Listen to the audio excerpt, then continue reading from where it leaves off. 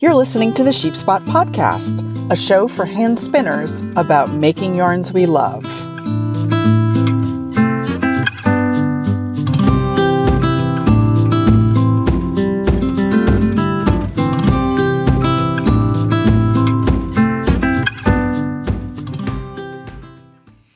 Hey there, Sheep Spotters.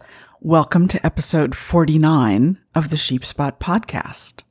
I'm Sasha from sheepspot.com, where we offer diverse hand-dyed wools and the information and support you need to make those wools into beautiful yarns. Last week, we talked about the inescapable fact that when we spin and ply multicolored braids of fiber, we are, in effect, combining colors through optical mixing. Today, I've got a quick tip that will help you use a color wheel to help you predict. That's a lot of help use. How about this? Today, I've got a quick tip that will help you use a color wheel to predict how a multicolored braid will look when spun. So, my darling spinner friend, do you have a color wheel? I think every spinner should have one in his or her toolkit. You can pick these up at most art supply stores. There are also quite a few apps that you could use instead. And I've put links to a good basic wheel and a good app in the show notes for this episode. You can find them at sheepspot.com/podcast/episode 49. You can also find one online when you need it. And usually that's just, if I need one and I don't have mine with me, that's usually, I just Google it.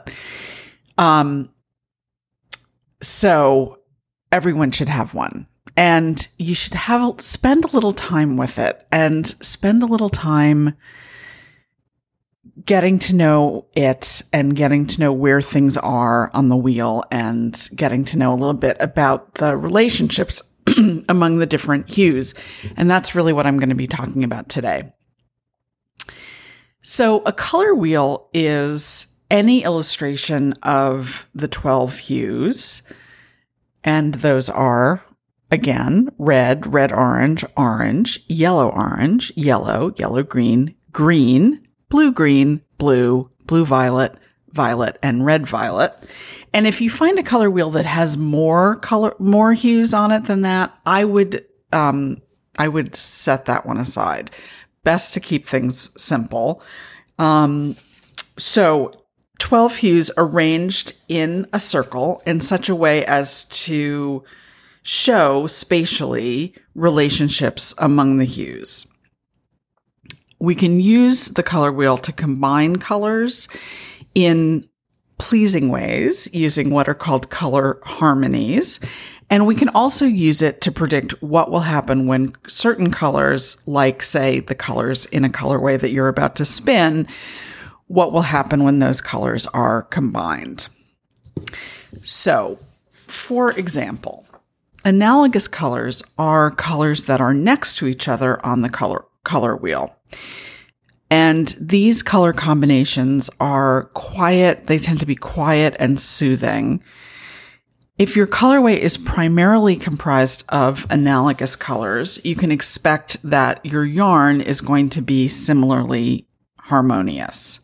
So let's imagine a colorway combining hues of yellow green, so maybe a pistachio or a lime, greens, blue greens, so like aquas, turquoises, teals, and blue. That's going to spin up into a fairly quiet yarn. There's not a lot of excitement in an analogous color scheme. And assuming that you've got equal amounts of each hue, you can expect a plied yarn or a fabric that's going to appear blue-green from a distance through optical mixing. On the other hand, colorways with complementary hues have colors that are opposite one another on the color wheel. So red and green, purple and yellow, orange and blue, for example. And this is where you need to kind of proceed with a little bit of caution, because if you spin complementary colorways very fine. And if you use multiple plies, you are apt to get a yarn that looks a bit muddy because of the optical mixing.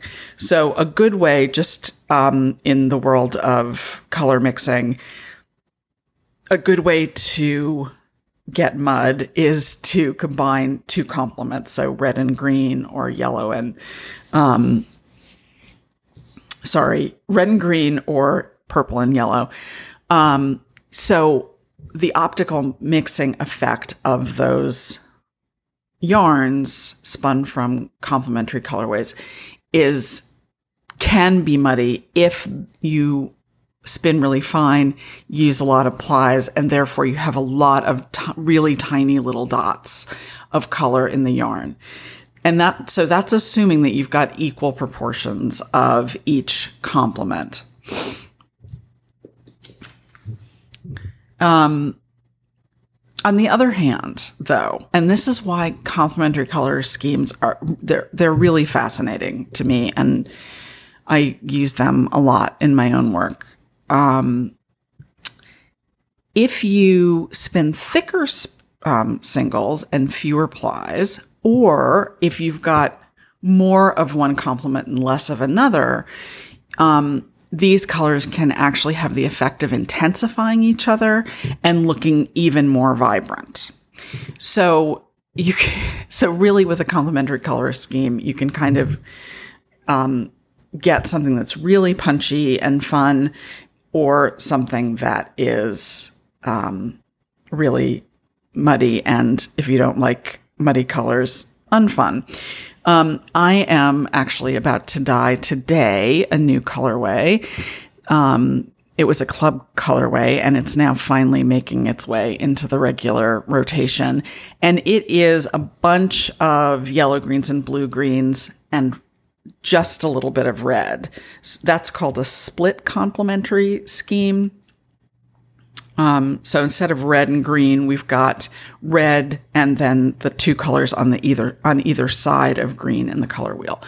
And one would expect that yarn to look muddy, but actually, given the proportions, and given the fact that it's a split complementary instead of a plain old complementary, it actually doesn't get muddy at all. So complementary color schemes can work really well if you are thoughtful about them and really do some analysis before you get started. And then there are the triadic and square color combinations, and these use colors that are evenly spaced around the color wheel. These can be really beautiful, but if your colorway uses the colors in a triadic or square combination in equal amounts, then you're a little bit in Danger Will Robinson territory. These colorways tend to work best if one of the hues dominates and the others are accents. But if you've got them in equal amounts, then mud is a definite possibility. So kind of proceed with caution there.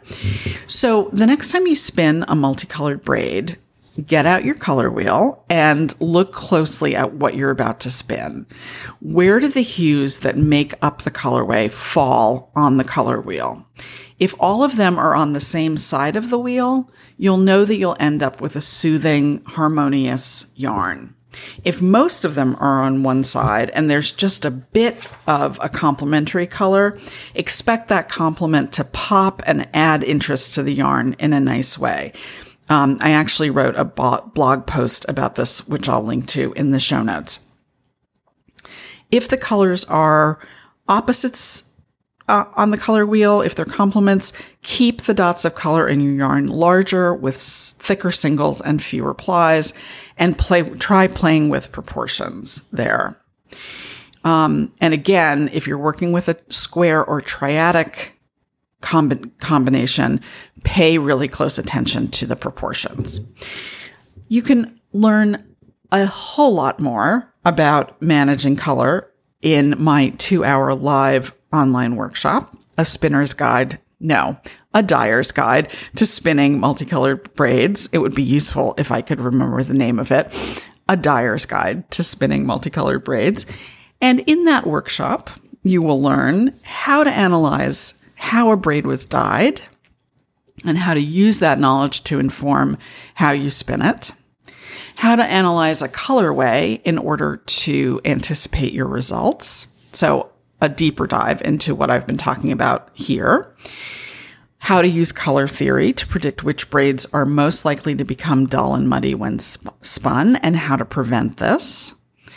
How fiber choice, fiber preparation, and spinning method all affect color, and they all do.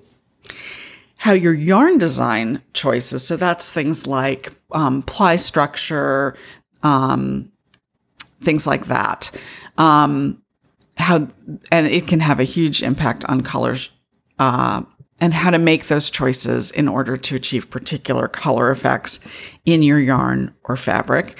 And then we'll also be talking about the many techniques that you can use to control how and where color shows up in your final yarn. I will be using the online conferencing platform called Zoom for this workshop. If you've never used it before, it's extremely straightforward. And if you're not able to make it to the live class, which is going to be on April 6th from 1 to 3 p.m. Eastern Time, that's a Saturday. If you're not able to make it to the live workshop, a downloadable video replay will be available for everyone who signs up, and that video is yours to keep and refer to. Tickets for the workshop are on sale right now at cheapspot.com, so right on the homepage.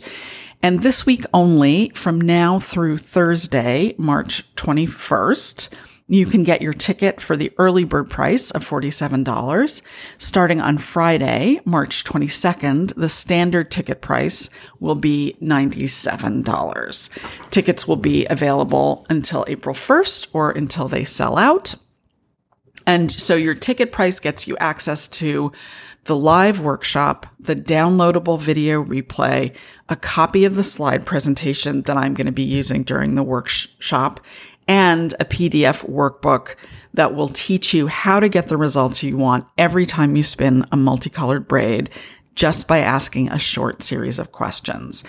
Space is limited, so please don't wait until the last minute. I'm not sure when I'll be doing this again, and I would hate to see you miss out if you really want to take this workshop. So go grab a ticket now.